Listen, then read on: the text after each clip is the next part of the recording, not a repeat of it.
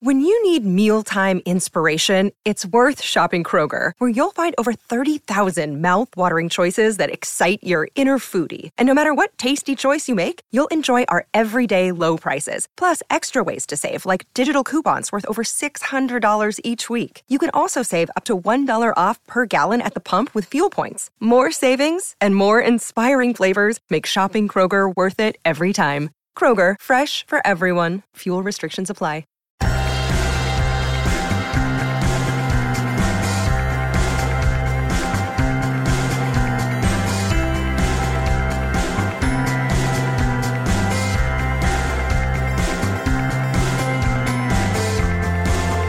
Hello and welcome back to another episode of Beyond the To-Do List. I'm your host, Eric Fisher, and this is the show where I talk to the people behind the productivity. This week, I'm excited to share with you a conversation I had with Ron Friedman.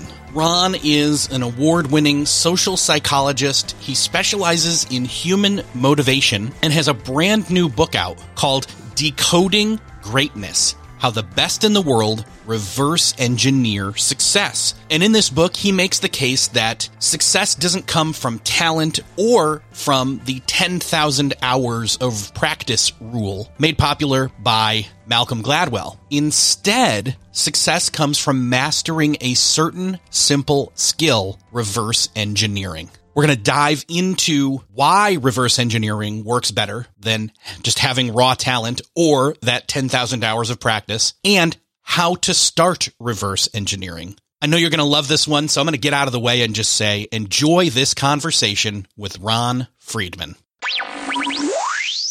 Well, this week, it is my privilege to welcome to the show Ron Friedman. Ron, welcome to Beyond the To-Do List. It's great to be here. Thanks for having me, Eric. I mean, we were connected a while ago. Gosh, it's been years now, right? When the summit happened. But since then, you've come out with a brand new book called Decoding Greatness: How the Best in the World Reverse Engineer Success. And I love this because I love the words reverse engineer. I love analyzing things. I love looking at things and saying, how did they do that? What did they do to get to that place? It's why biographies are a certain kind of fascination to me, documentaries as well. But I'm curious, for you as a psychologist, you study top performance. How did you come into this realm of reverse engineering and this perspective as to why reverse engineering is so important in terms of performance? Well, as you noted, I'm a social psychologist and one who specializes in top performance. And my first book, The Best Place to Work, was about taking all of the science, over 1,000 academic studies, and translating them into plain English so that regardless of whether you're someone who's just starting out or you lead a large organization, you have access to the latest science on how you can create a great workplace and elevate your performance. But there was something missing in that book. And what was missing is that even within the best workplaces, there is a range of performance level. You have some people who are operating at a high level, other people are not. And so I was curious about what is it that differentiates top performers from everyone else. And so I did a lot of research in Decoding Greatness, looking at what is it that differentiates those at the top from average employees. And what I found is that in many cases, they're utilizing a practice that many of us know about, but none of us have ever read a book about. And so that practice is reverse engineering, which simply means finding extraordinary examples in your field, whatever field that is, and then working backward to figure out how those examples were created. And what I love about this framing is that it really stands in stark contrast to the typical stories we hear about success. And there are two stories, and Eric, I'm sure you're very familiar with it, and I'm sure your listeners are too. The first story is that success or greatness comes from talent. And so from this perspective, we're all born with certain inner strengths. And the key to finding your greatness is finding a field that allows your strengths to shine. Then there's the story of practice. This is the Malcolm Gladwell story, the 10,000 hours. Practice, practice, practice, get the right practice regimen, do lots of hard work, and eventually you'll be great and then you'll succeed. But there's a third story, and that third story is one that so many entrepreneurs and inventors and top performers in a wide array of fields have been utilizing for generations, and that's reverse engineering. And so I just felt like it's time that there was a book about this. I think there's just such a stigma that we can get into that people have in the back of their heads about reverse engineering because they think, oh, that's just stealing or that's just copying. But you know what? This is how people learn. This is how we learn. We learn by taking apart great examples. And what you need is a system for doing that. And that's what this book offers. Yeah, it's kind of goes along with that phrase. I'm going to butcher it, but basically standing on the shoulders of giants. Mm-hmm, exactly right. People have done things that have come before. It can't help but be influential, whether or not it's a direct influence on you particularly or influential in terms of even just the niche that it came from or culture at large. The contributions people have made before us are, unerasable. They're bedrock, in other words. They exist, they're foundational, and then we build on top of them. Exactly right. And I'm going to give you a study that really, I think, shatters some of the stigma around studying other people closely. But before I do that, I just want to mention for the folks listening, I mean, this is a productivity show. And so if you're looking to be productive, you're going to have a tough time doing that if you're trying to work from a blank canvas, not studying what the masters in the field have produced. What I'm trying to do here is give you a roadmap for deconstructing works you admire to understand how you can recreate them. And so let me go back to that study for a second. So I think that, as I mentioned, a lot of people assume that if you study someone else's work too closely, you're going to be a hack. And this is why I think it's so important to look at the science on this. So there's research looking at what happens when people copy. And this is a study that was conducted out of the University of Tokyo, where they had amateur artists come into the lab and they divided them into two groups. One group was asked to create original drawings for 3 days straight. The second group was asked to create original drawings on the first day. On the second day, they were asked to copy the work of an established artist. And on the third day, they were asked to resume original drawings once more. And what they were interested in is comparing the drawings on the third day between the two groups. And they actually brought in objective raters to rate the works of the two groups to identify which of the two groups was more creative. And what they found was that not only did the group that copied, not only were they more creative on the final day of the experiment, but they were creative in ways that had nothing to do with the work they copied. And it's because the practice of looking at a particular artwork and then trying to recreate it, that forces you to compare your instinctive inclinations against the choices of an established artist. And that process of consistently comparing what you want to do versus what the other person actually did, that opens your eyes to new opportunities that are hidden within your own work. So far from making you a copycat or a hack, taking the time to study someone else's work more closely actually makes you better. Interesting. So if I wanted to, say, be a screenwriter, I can justify watching all the Netflix, right?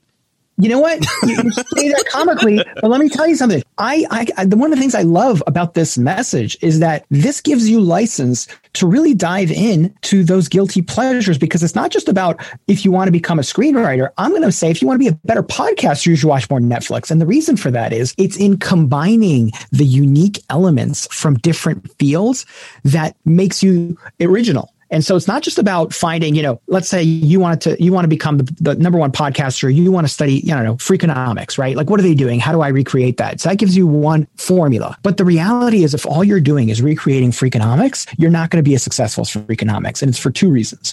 One is because Freakonomics has particular strengths that are inherent to the producers. So Dubner's a great writer. He's a really good narrator, and it's going to be tough for you to reproduce that in exactly the same way or even better because he's got inherent strengths. But beyond that, audience expectations shift with time. So what Dubner was doing 10 years ago today is like common practice, right? He was original at the time, but today that's not really what audiences, it's not going to be as novel. People are going to be expecting it. And so the key to being creative is actually looking at different fields. So it might be like looking at, I don't know, Dave on Hulu. I don't know what shows you watch, but there are so many interesting shows out there that are very different, and combining that with the typical formula, that's how you find a new formula to push the envelope and become novel while reverse engineering. Yeah, it's interesting to me because I feel like this is this third path that is very different from the other two that you mentioned. The one where you're born with it. You just have the talent. Mm-hmm. It's almost like being born with superpowers. In other words, you have them. Actually, let's use an analogy here. I think this will really work, and I kind of want to geek out on this. So the first instance is you are born naturally with the talent, and I'm going to go with saying that's Superman. Okay. He's born with those powers. Now, of course, him landing on Earth is what caused him to have those powers, etc. Not going to go too geeky there. The other side of it, though, the 10,000 hours rule of intentional practice, the Malcolm Gladwell thing, that's Batman.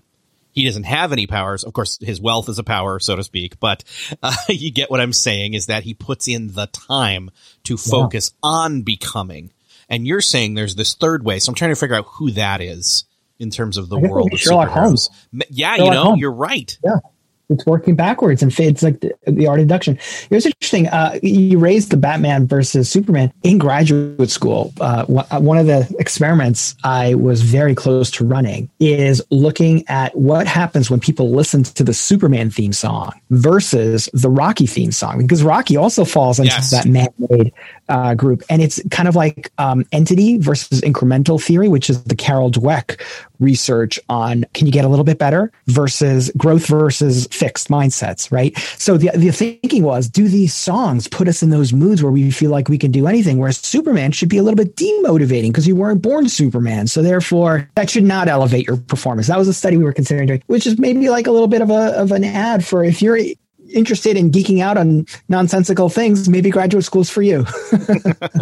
So that's where we spend all that time. That's another way to justify there. That's exactly right. But I'll tell you a story that I think really crystallizes all this, and that is the story of Barack Obama. And not a lot of people know this story, where when Barack Obama first entered politics, he was not a success off the bat. In fact, he got trounced his first race for Congress.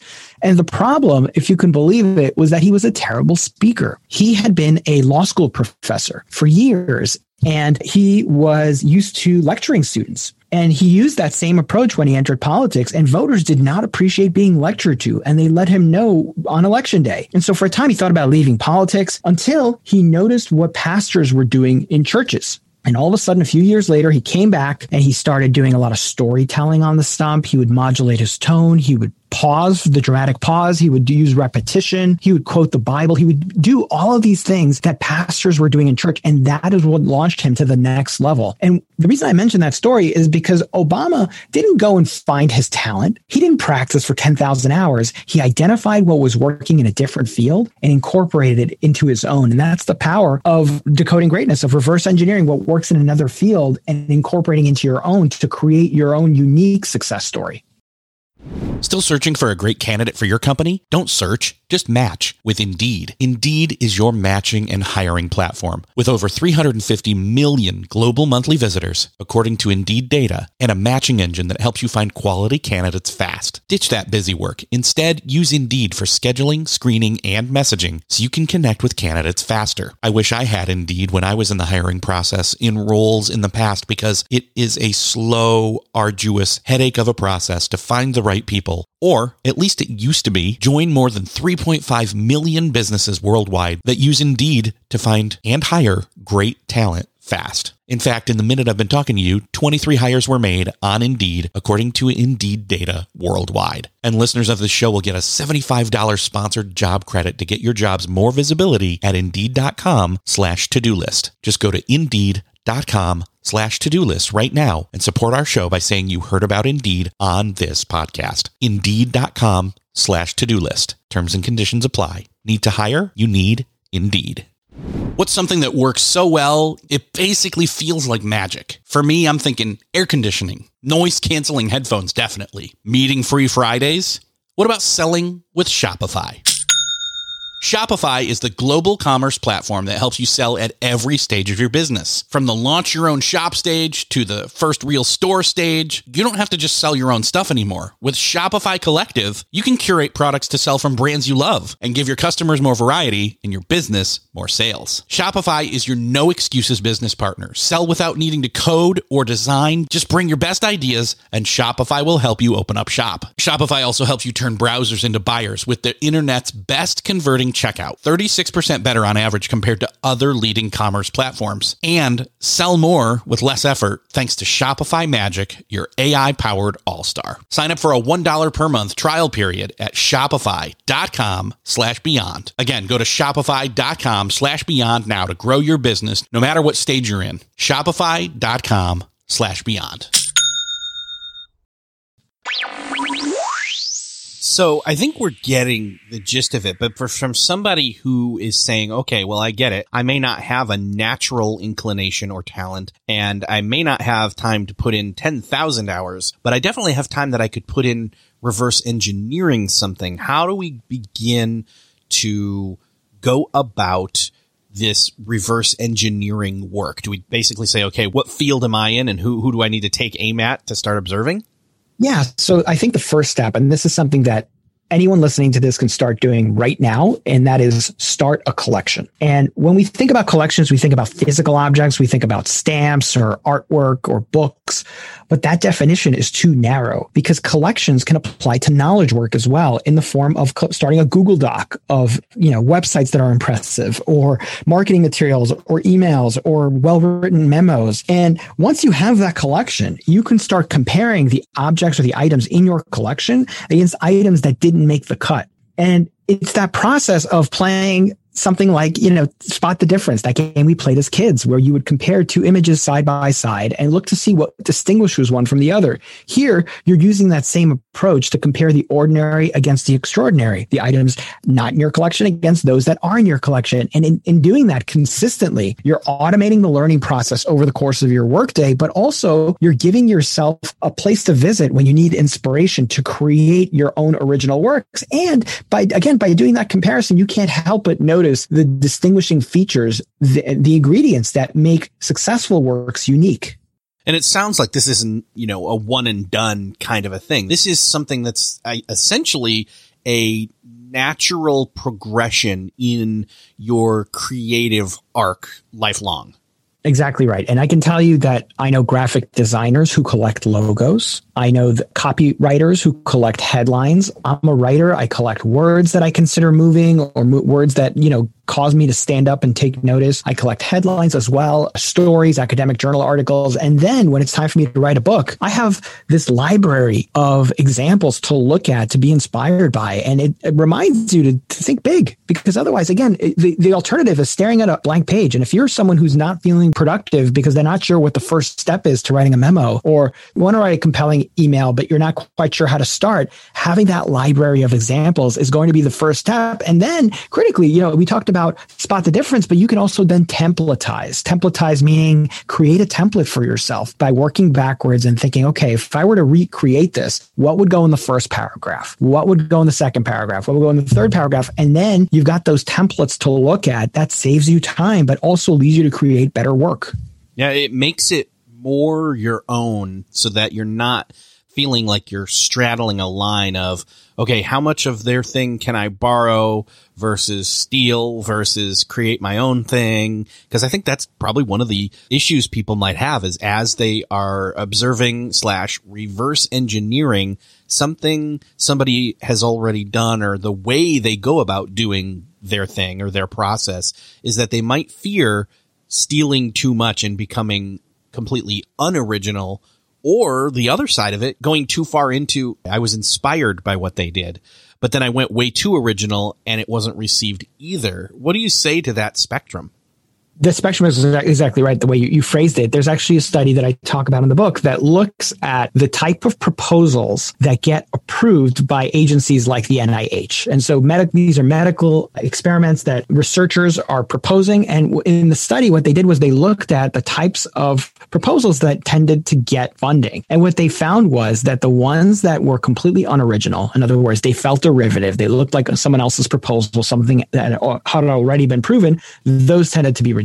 The ones that were too original and too innovative, those were rejected as well. And so what the researchers describe is an area on the spectrum that they call optimal newness, which in Decoding Greatness, I refer to this as derivative with a twist, which is find a formula that's working and then just make it novel enough so that it becomes your own. So if you're feeling badly because you feel like maybe you're copying too much, I would urge you to embrace that instinct and aim to add some kind of unique innovation that makes the original formula different. And I've been on the receiving end of this. I can tell you that, as we talked at the beginning about my Peak Work Performance Summit, shortly thereafter, after I launched that in 2017, there was another summit, also Productivity Summit, that looked exactly like mine, like literally same fonts, same colors. And that is an example of something that is not reverse engineering. That's copying. Okay. Reverse engineering is a method of learning that allows you to uncover the unique ingredients that make a formula successful so that you can apply it in a new direction. I just want to be clear. Like, I'm not trying to give anybody license to copy someone else's work, because again, you're not going to be as successful as you otherwise might be.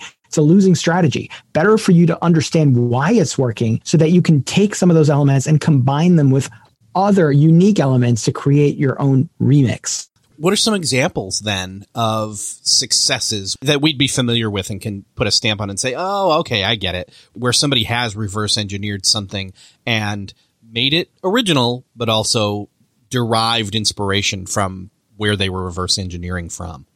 Oh man, there's so many examples in the book.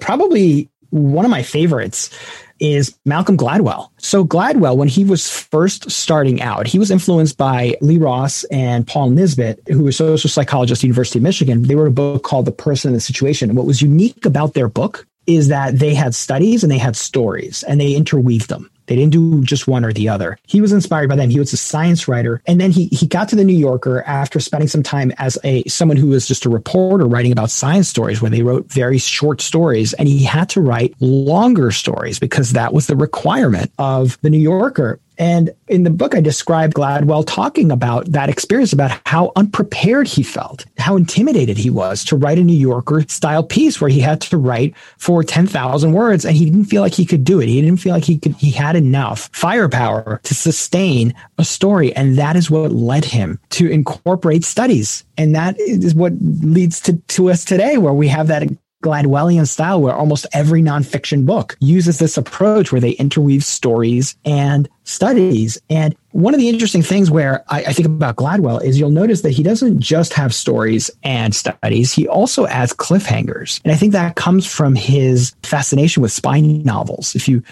ever listen to interviews with him, he'll talk about how he's fascinated with Lee Child and writers of that genre. And I think that is an example of him taking something that was working in the spy genre, adding it to the Lee Ross and Paul Nisbet approach, and applying it to create original New Yorker pieces. That's so interesting that I hadn't even thought about that, or honestly not been aware of that previous to now, was the whole idea that Gladwell's Gladwellianness wasn't original to him. In other words, kind of concocted that by, again, inspiring himself from other people doing what he did. And now he perfected it. He put a spin on it. He became mass adopted because of it. It reminds me in a way of, like, say, the Beatles, where they were at the right place at the right time and wildly influential, but they were inspired by all these smaller, lesser known songs to a degree, but then exploded and then it had massive influence on a much larger scale.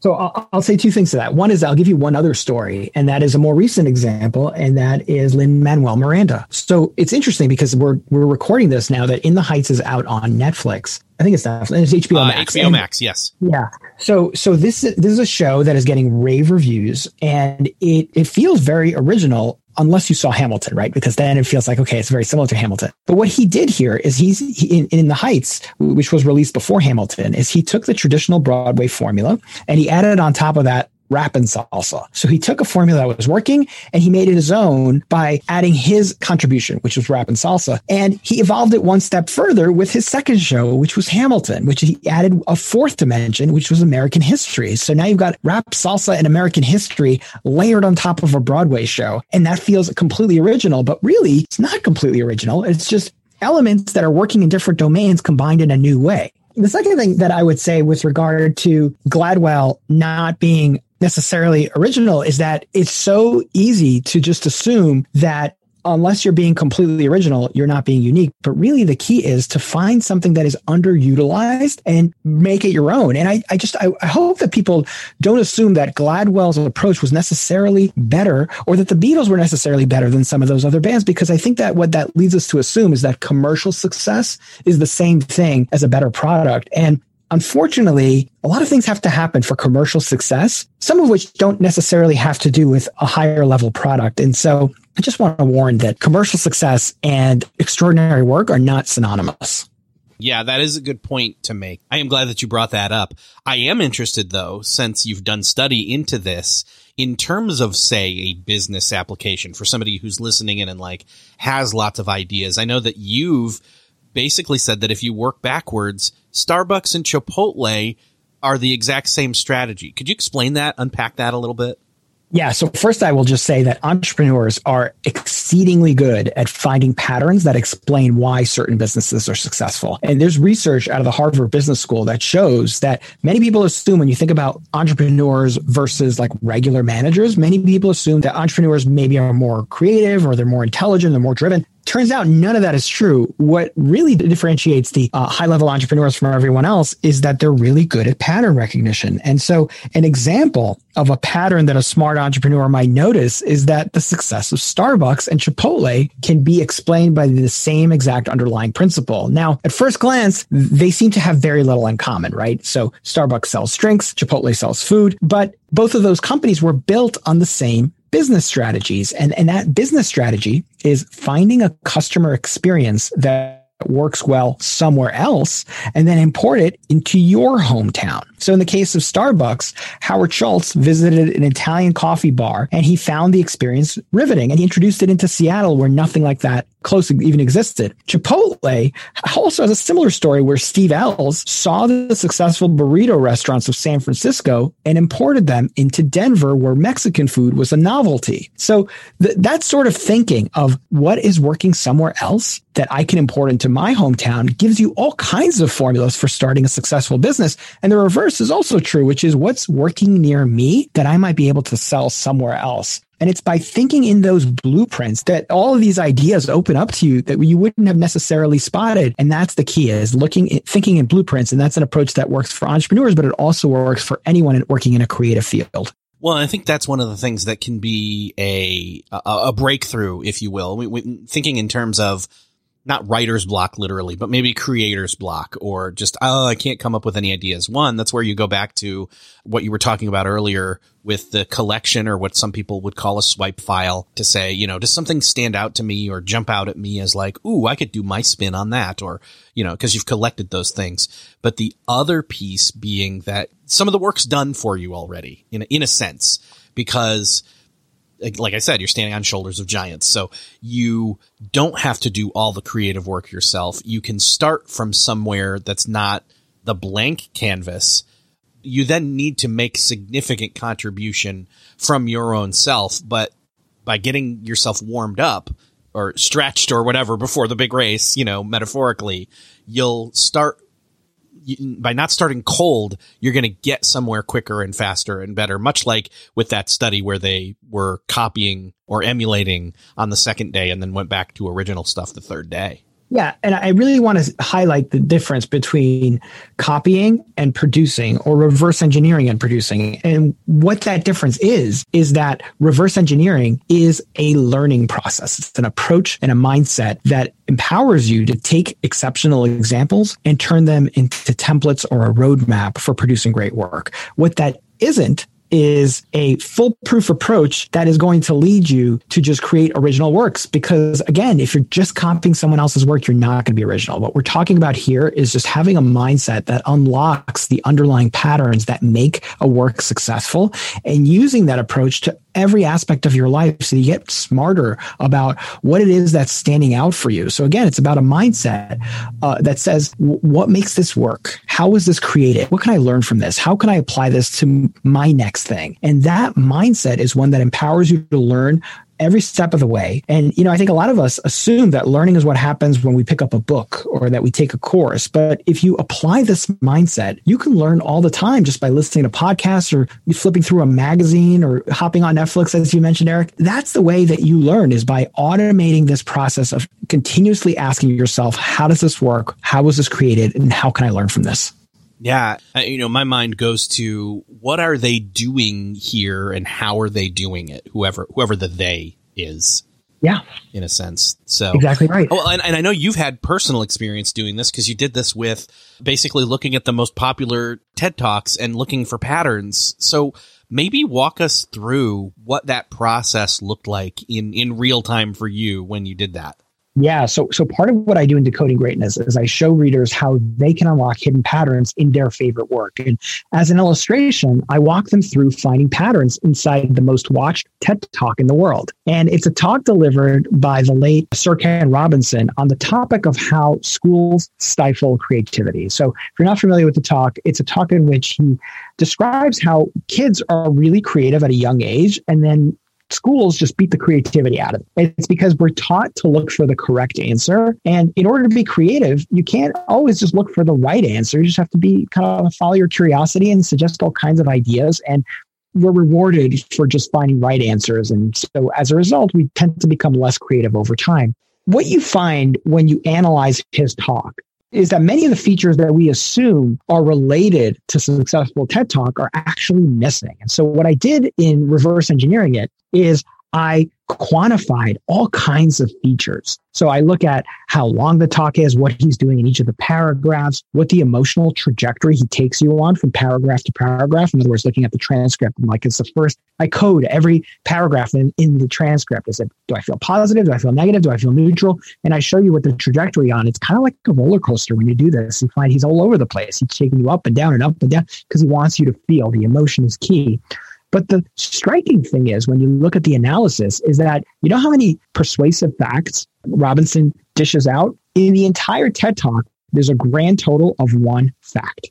Now, that to me is remarkable, because if I was writing a TED Talk from scratch, I would assume I need to pummel you with fact after fact after fact in order to be persuasive. He doesn't do any of that. He's got one fact. What's he doing a lot of? He's doing a lot of storytelling. He's giving you a lot of biographical anecdotes that help you relate to him. He's also telling you a high number of jokes. Over the course of 18 minutes, I think he's got something like 40 jokes. So now I've identified all the distinguishing features by looking at what makes his work distinct from other TED Talks. And now I can turn that into a template. Now, clearly, a lot of interesting insights there. And that doesn't necessarily mean that his template is going to work for me, because I'm not particularly funny. If you're not a education professor, then just sharing one fact throughout your entire TED Talk may not work for you. So the key is really to reverse engineer a talk that resonates for your particular style, so that you can identify what the formula is and get yourself some ideas on how you might structure your talk. So I'm not suggesting that just because he's had number one talk in the world, his approach is going to be right for everyone. What I am suggesting is that using this approach, you can identify what unique and contributing factors are that make that particular work distinct. Now, I know we talked about, we don't have to have 10,000 hours of practice, but I think people are going to think, well, but if I'm reverse engineering and want to get better at that, don't I need to, quote, practice doing that? And so I wonder what your response to them would be. 100%. So I'm not suggesting that talent or practice don't matter. They absolutely matter. Yes, practicing for 10,000 hours is going to help you improve. Yes, if you're talented, that's going to help you improve. What I don't want people to assume, and I think a lot of people kind of assume this inherently, is that if I don't have a particular talent, or I haven't found my talent, or I don't have 10 years to practice, that I should just stick with my day job, because that's greatness is for someone else. And so what I'm trying to enlighten people about is that there's this other approach that many of the people at the top are using that you can use to improve your performance more quickly. Now, once you understand what the formula is in your particular field, obviously practice is going to help you. And in fact, the second half of Decoding Greatness is all about skill building. So all of the research around how do we use rapid skill acquisition to improve our performance at whatever task it is that we're interested in getting good at. And one of those elements clearly is practice. And in fact, there's a chapter in the second half of the book on something I call practicing in 3 dimensions. And what I mean by that is that when most people think of practice, they think about practicing in 1 dimension. And that dimension is practicing in the present, meaning doing something, playing piano, getting feedback on my performance, and utilizing that feedback to get better the next time. But there are 2 other dimensions of practice that many top performers use, and it's ones that anyone can use to improve at whatever task they want. And the first is practicing in the past. And in the research, this is referred to as reflective practice. We've all heard of deliberate practice, which is the Anders Ericsson term for stretching and working on something that you're not particularly good at, getting immediate feedback, and then continuing to rehearse until you get better and better and better. Reflective practice concerns research having to do with looking at your performance in the past and then trying to translate those insights into wisdom. Meaning, and just to make this practical, one of the things that anybody can do right now is pick up something called a 5-year journal. And these are available on Amazon or any bookstore. How it works is that a 5-year journal, you have 365 pages, one day for each day of the year. And on each day, there are 5 slots. And your job is to take one of those slots and write down what it is you did today or what you learned today. And if you do this for 365 days, in other words, a year, on the 366th day, you'll come back, you'll put in what you did or what you learned that day. And again, it's just 3 lines, so it's not particularly intimidating. And something magical happens on that page because you get to see what it is you did on that exact day a year before. And so doing this consistently strengthens your memory because you're always being reminded of past events, but it also reminds you of past wins that you may have forgotten about. It reminds you of overblown fears that you assumed were going to ruin your life that ended up not being anything at all. It also forces you to compare your initial expectations against your actual experience. And that's how wisdom comes about. So the 5-year journal is a fascinating tool. It's one that I use every night. My wife uses it. All my coaching clients use it. And it's one that you can use to improve your performance. In fact, there's research out of Harvard that if you simply take a few minutes at the end of each day to reflect on what you learned, your performance will lift on average 23%. So that's reflective practice, practicing in the past. Practicing in the future is imagery. So just closing your eyes and visualizing what it is you're about to do in advance. And visualization, I think, is one tool that a lot of people associate with sports. And yes, it can help athletes improve, but it's also something that can help you improve if you're focused on knowledge work. So for example, if your job is to write a memo on Monday morning, simply taking the time on Sunday night to visualize yourself getting into the office, preparing the materials you need, putting your phone in a particular spot, turning off email and thinking about how you might transition from paragraph to paragraph, that leads you to front load decisions. And that process of front loading decisions enables you to get to the office and do a better job and work quicker and be more present because you're not constantly pausing every few seconds to think about what you need to do next. And so imagery is that third dimension of practice that we can all utilize to improve. So again, 3 dimensions of practicing in the past, present, and future, reflective practicing for the past, deliberate practice for the present, and then imagery for the future. Love it. Now, I know you also talk about creating a scoreboard. How does that fit into this growth?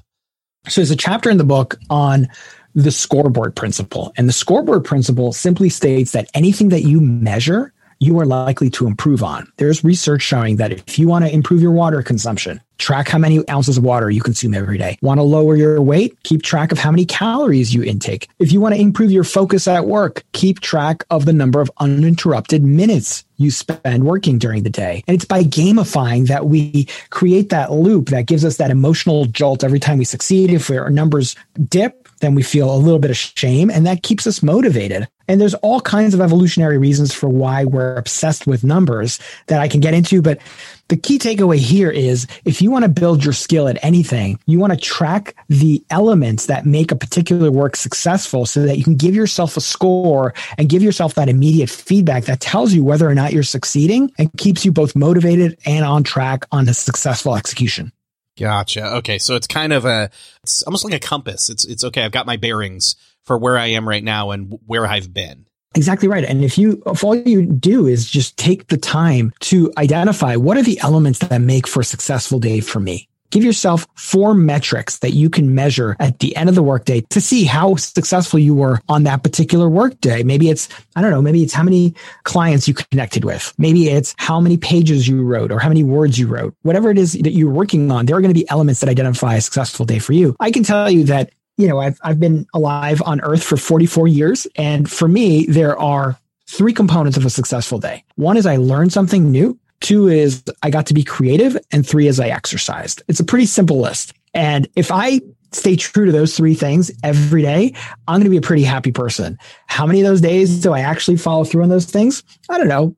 Not as much as I like, but just having that direction gives me that compass, as you pointed out, that tells me whether or not I'm on the right track. And it gives me that immediate feedback that also helps me self-correct because now I'm more mindful about the elements that actually contribute to a happy day. Interesting. Yeah. There's so much more even in the book that we could unpack. And there's so much here that we could even dive deeper into. But I think the best thing is to just direct people to where they can get the book and start doing some of the homework. Whether they think they're creative or not, that's not even an issue here, because this isn't just about being creative. This is about basically doing great work and unlocking some of the, I talked earlier about superpowers.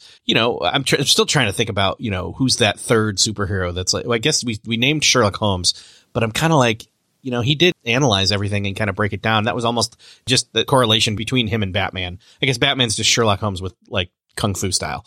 What's interesting, Eric, I'll just because we're on this tangent, I'll tell you what's interesting is that I was reading about deconstructing novels over the weekend. And one of the things they pointed out is that in many superhero movies, the superhero is someone who's got that talent and inborn strength. But in a remarkable number of instances, the villain is man-made, is self-made. That's really interesting if you think about it. Like Lex Luthor, he's self-made. If you think about all the Spider-Man villains, a lot of times it's like that professor who like injected himself with something in order to be able to fight Batman.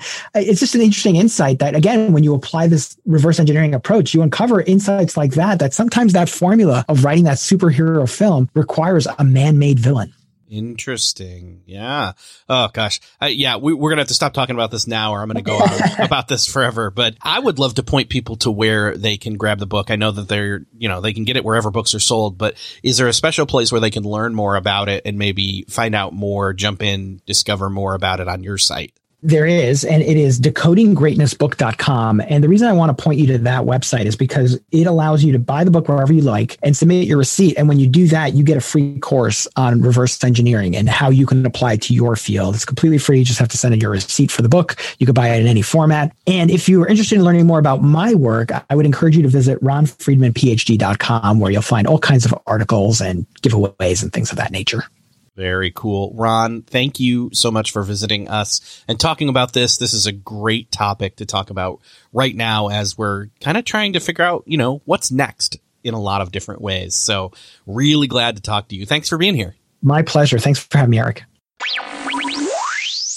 Well, that's another podcast crossed off your listening to-do list. I hope that you enjoyed this conversation with Ron Friedman, and I hope that you've got an inkling of where you can start to go with reverse engineering in your life. I've already been thinking of ways to improve this show, as well as branch out with some other projects I've been thinking about doing in the near future, thanks to reverse engineering. I'm sure that you know somebody who needs to hear this conversation. Would you do me the favor of sharing this episode with them? Just hit the share button in that podcast player app of choice that you're using, or hit the share button over at the show notes for this episode at beyondthetodolist.com. If you would do me that favor, that would be so awesome.